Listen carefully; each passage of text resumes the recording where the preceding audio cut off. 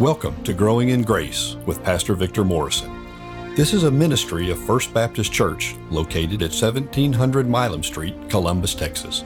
We are praying that God will bless you as you listen to this message. If you would like additional information on worship times and ministries at FBC Columbus, you can find out more at our website, fbccolumbustx.org. And now, take your copy of God's Timeless Word as Pastor Victor gives today's message.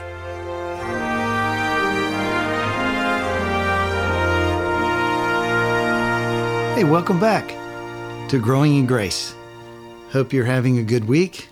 I want to share today from Psalm 103, Psalm 103, verses 6 through 18. To set this up, I want to ask you a question. If I were to ask you, tell me about your father, how would you describe your dad? If I were to describe my dad, I would say, well, my dad was easygoing. My dad loved music. He enjoyed laughing. He had a great time as he went through his life. My dad was also a hard worker. My dad loved Jesus.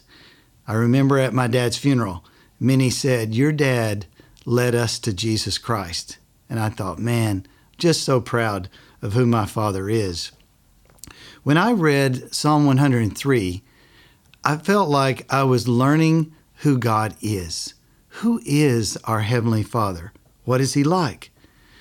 One other thought here. Do you know that several great hymns have been inspired by the praise that is written for us in Psalm 103? A lot of Bible scholars say that this psalm right here, it's just pure praise. So this is not a self-help type message. This is just a message to say, who is God? Somebody please tell me, what is God like? Let me answer that question today with this passage. Psalm 103, verse 6 begins like this. The Lord works righteousness and justice for all who are oppressed.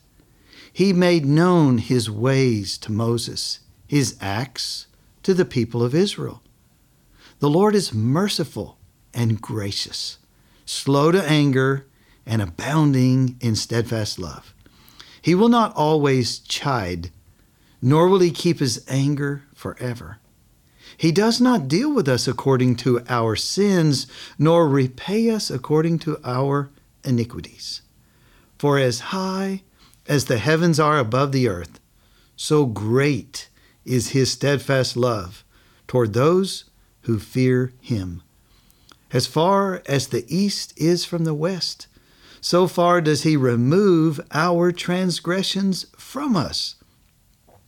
As a father shows compassion to his children, so the Lord shows compassion to those who fear Him. For He knows our frame. He remembers that we are dust. As for man, his days are like grass. He flourishes like a flower of the field. For the wind passes over it, and it is gone, and its place knows it no more. But the steadfast love of the Lord is from everlasting to everlasting on those who fear Him, and His righteousness to children's children, to those who keep His commandment and remember to do His commandments. Wow, what a passage of Scripture. You know, this passage of Scripture inspired a young man.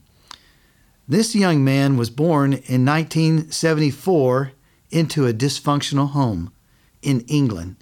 When he was 7 years old, the boy's father committed suicide. He wasn't told until he was 10 years old. You can just imagine, once they told him how his father died, it left emotional scars upon his heart. How could his father make that choice? His mother eventually remarried, but unfortunately, his stepfather became very abusive.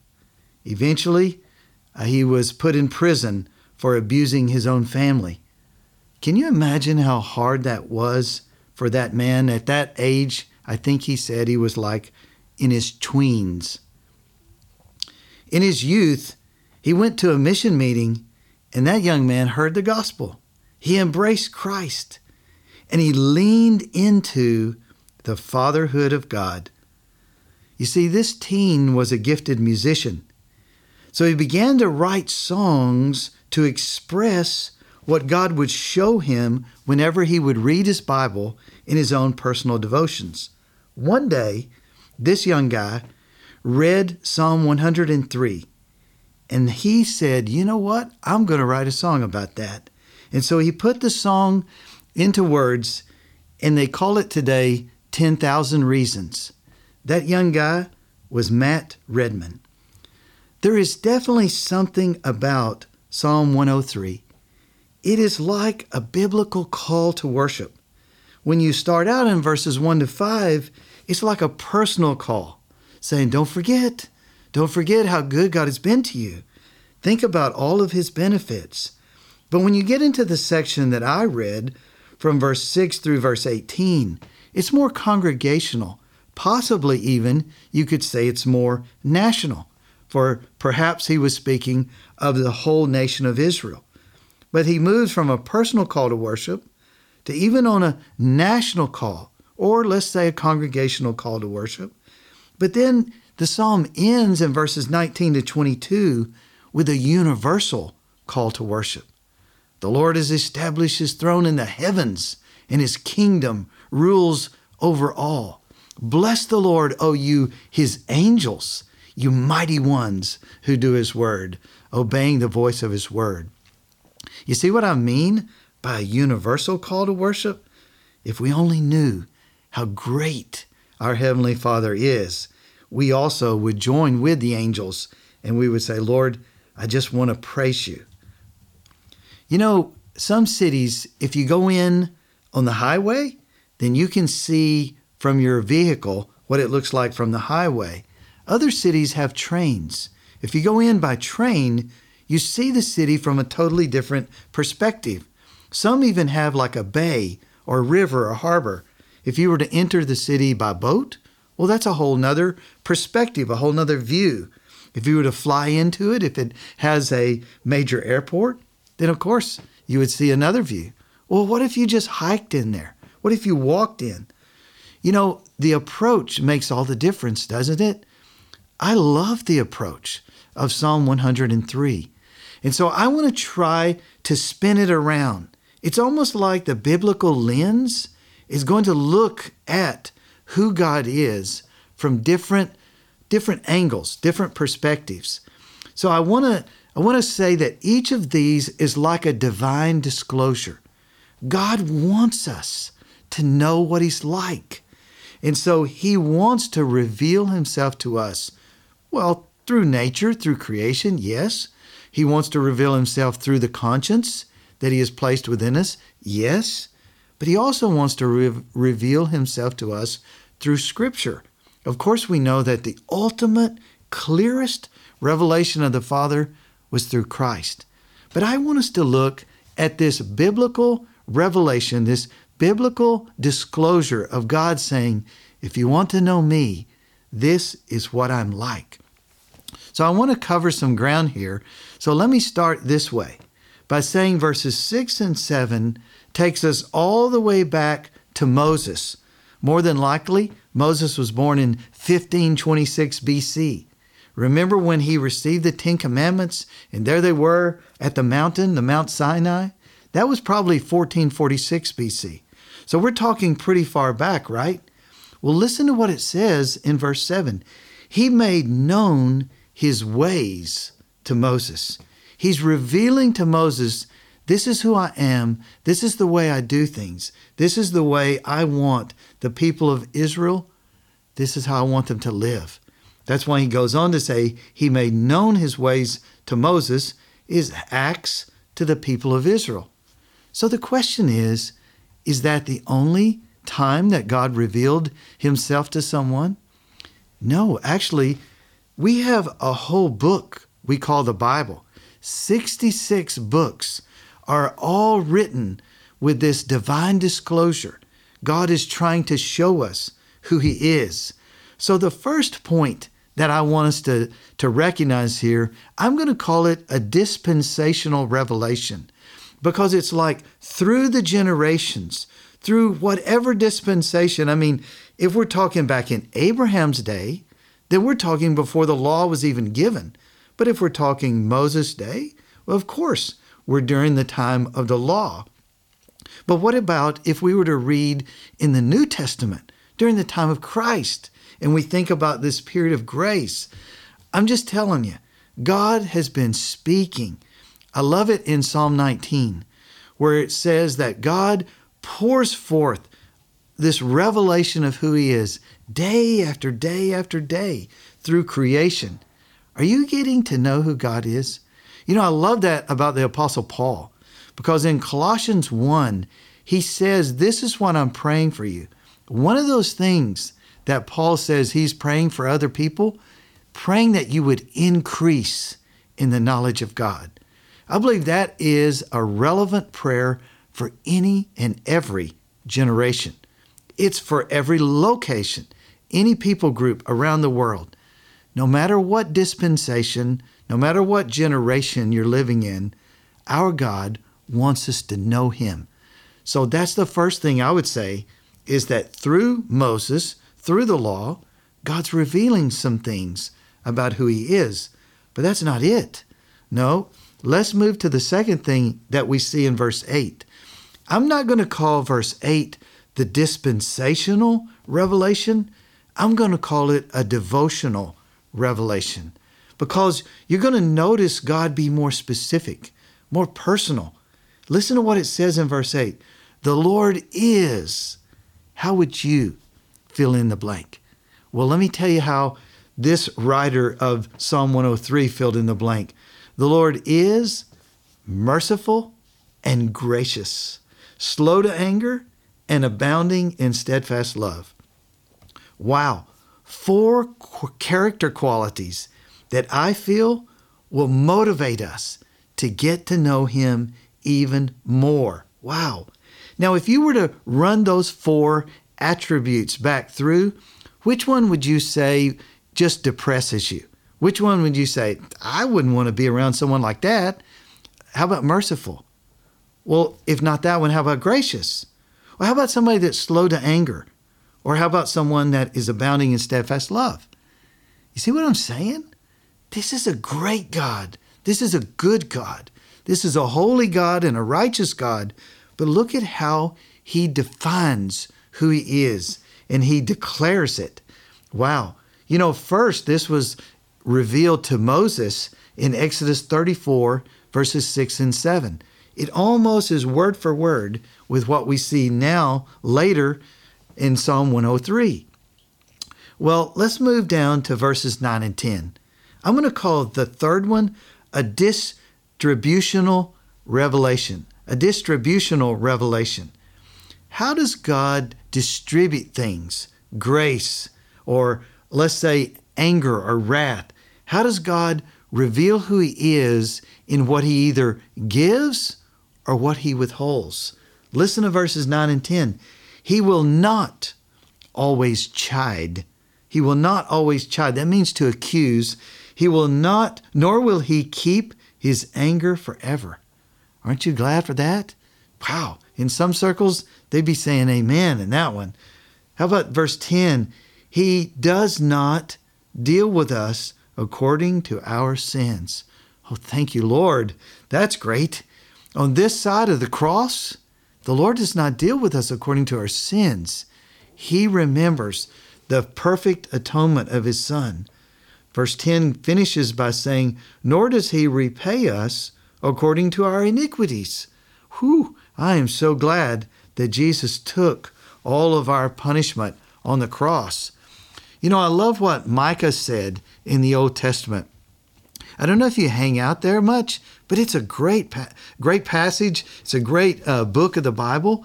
But Micah 7, verses 18 and 19, it asks this question: who is like God? Who is a God like you, pardoning iniquity, passing over transgression for the remnant of his inheritance? He does not retain his anger forever, because he delights in steadfast love. He will again have compassion on us. He will tread our iniquities underfoot. You will cast all our sins into the depths of the sea. Isn't that an amazing God? You know, I think Psalm 103 just motivates me to say, I want to get to know this God better and better as I go through life. I hope that's your feeling as well. Well, let's move from verses 9 and 10 down to verses 11 and 12. Let me review. We looked at who God is from the dispensational revelation of verses 6 and 7, going all the way back to Moses. Here we are under grace now, but God's been revealing who he is for a long, long time. But then we looked at this devotional revelation when he's saying, this is who I am. It's very specific. It's very personal. God's trying to help you to know him. But then there's this distributional revelation where God is saying, you know what? I'm not always going to be angry. I'm not always going to accuse. I'm not always going to deal with people according to their sins or to deal with them, repay the iniquity. No, I love that about him. So when we go into verses 11 and 12, he says, would you like to measure? Would you like to measure my mercy? For as high as the heavens are above the earth, so great is his steadfast love toward those who fear him. As far as the east is from the west, so far does he remove our transgressions from us. Wow. You know, I don't have a tape measure that'd go that far. Do you?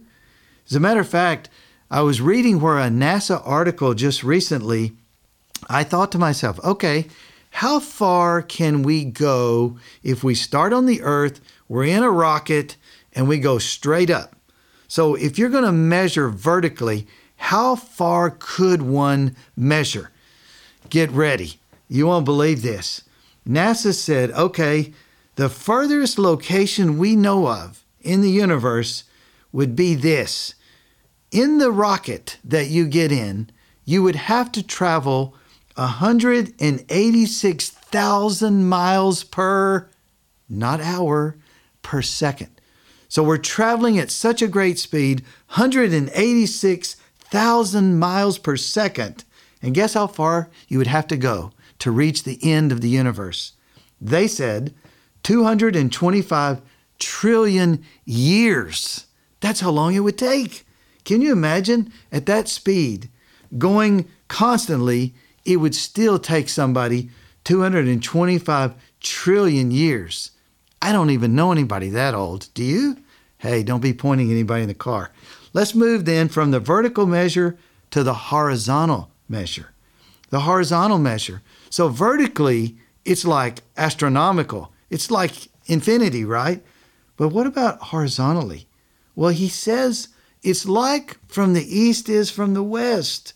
As far as the east is from the west, so far does he remove our transgressions from us. So if you wanted to measure his mercy, the width, I don't think you can do it because it would never end. You could just keep going forever and ever if you were going from the east toward the west or from the west toward the east. There is no ending point. So my point is there's this divisional revelation that comes up in verses 13 through 16, right after the dimensional revelation mentioned in verses 11 and 12. So let's move into that. Let's think about the division between who God is and who we are as the human race. Would you say that we're identical to God? Or would you say, no, there's a gap. There's a division between us. Well, I think that God wants us to understand something about where he stands on his side of the equation and where we are on our side of the equation. I call it the divisional revelation. You see, God compares himself to someone here. You won't believe who he compares himself to a dad. To a dad, he says, as a father shows compassion to his children, so the Lord shows compassion to those who fear him. Out of all the comparisons, he could have picked anything. He could have picked something from the animal kingdom. He could have chosen something from the plant life or from trees or from fruit.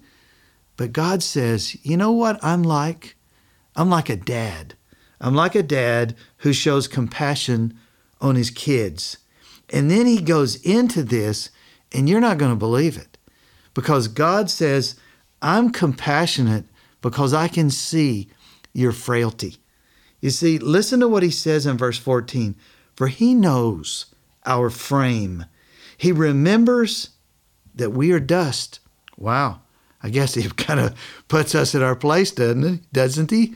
Well, that's exactly where we came from.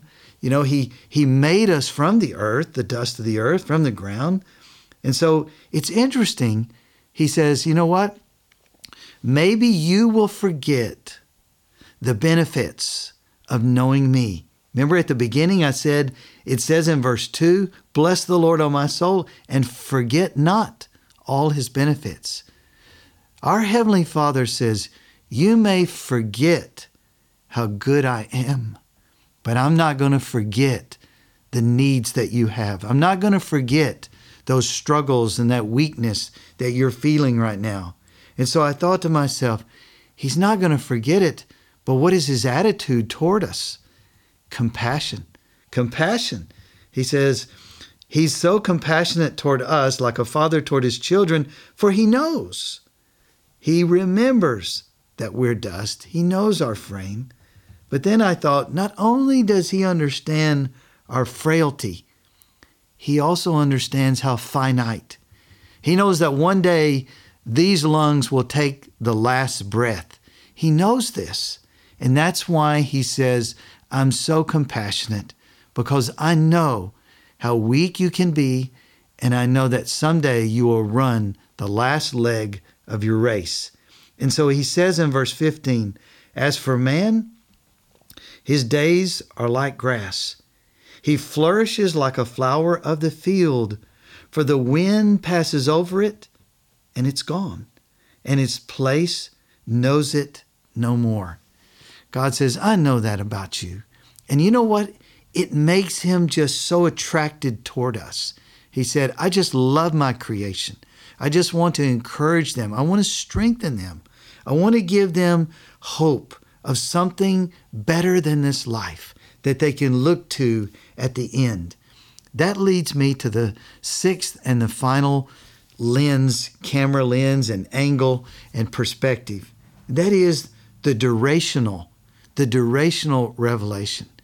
You see, we just spoke about this division between God and man, how we're so weak, we're finite. Not God. He's not finite, and he's definitely not weak. Listen to the durational revelation that he gives to us in these final two verses. But the steadfast love of the Lord is from everlasting to everlasting on those who fear him, and his righteousness to children's children, and to those who keep his covenant and remember to do his commandments. I remember reading one time, from everlasting to everlasting in the Hebrew means from vanishing point to vanishing point.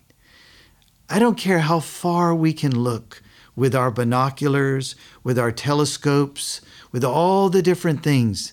God will still be beyond it, because that's what it means when you're eternal. That's what it means when you're infinite. That's our Father. But don't miss what he says here. His love is like that. It is enduring. It is eternal. It is everlasting. But not just his love. Keep the balance. His righteousness is like that as well. Enduring, eternal righteousness. I love that. You know, God is never going to turn and be different on us. You know, sometimes things change in this world, right? In this life. But you know what? God is never going to change. There's not going to be a day in eternity when God will say, you know what? I think I'm going to stop being righteous now. I'm going to be evil. I'm going to be ugly. I'm going to be mean and hateful and all these kind of things. Oh no, not our God. He says, From everlasting to everlasting, I'm going to have steadfast love. I love that about him. So I just want to encourage you, as you go through your life, don't miss getting to know him. He is such a wonderful Father, such a good God. I love it that he says, if you want to know who I am, here's who I am. I'm merciful. I'm gracious. I'm slow to anger. I'm abounding in steadfast love. There it is again, toward the end of this passage that we're looking at. Steadfast love of the Lord is from everlasting to everlasting on those who fear him. Wow, I love that. Well, thank you for joining us today again for Growing in Grace. Part of growing in grace, the way it happens, the more we get to know God, we will want to grow deeper and deeper in his grace. So why don't we pray together? Let's pray. Lord, thank you so much for my friends that are listening in. I pray you bless them. I pray you encourage them. Lord, I'm going to pray for them what Paul used to pray for the churches in Colossae and different places. Lord, he used to pray that they would increase in the knowledge of God. Would you help my friends to simply increase in getting to know you? Lord, since I have gotten to know you, it's incredible. I feel like I'm only starting. I learn new, fresh things about you all the time. Your faithfulness, it just keeps on amazing me every single day. Your wisdom, Lord, you're so wise. Your greatness, your goodness, your graciousness, your holiness. Lord, how upright and true you are. Lord, thank you. Lord, I just thank you so much for who you are. Thank you that we have scripture to go to so that we don't have to guess what is God really like. Psalm 103, this is where you told us what you're really like. And we really like what you've disclosed to us. In Jesus' name we pray. Amen. This is a ministry of First Baptist Church located at 1700 Milam Street, Columbus, Texas.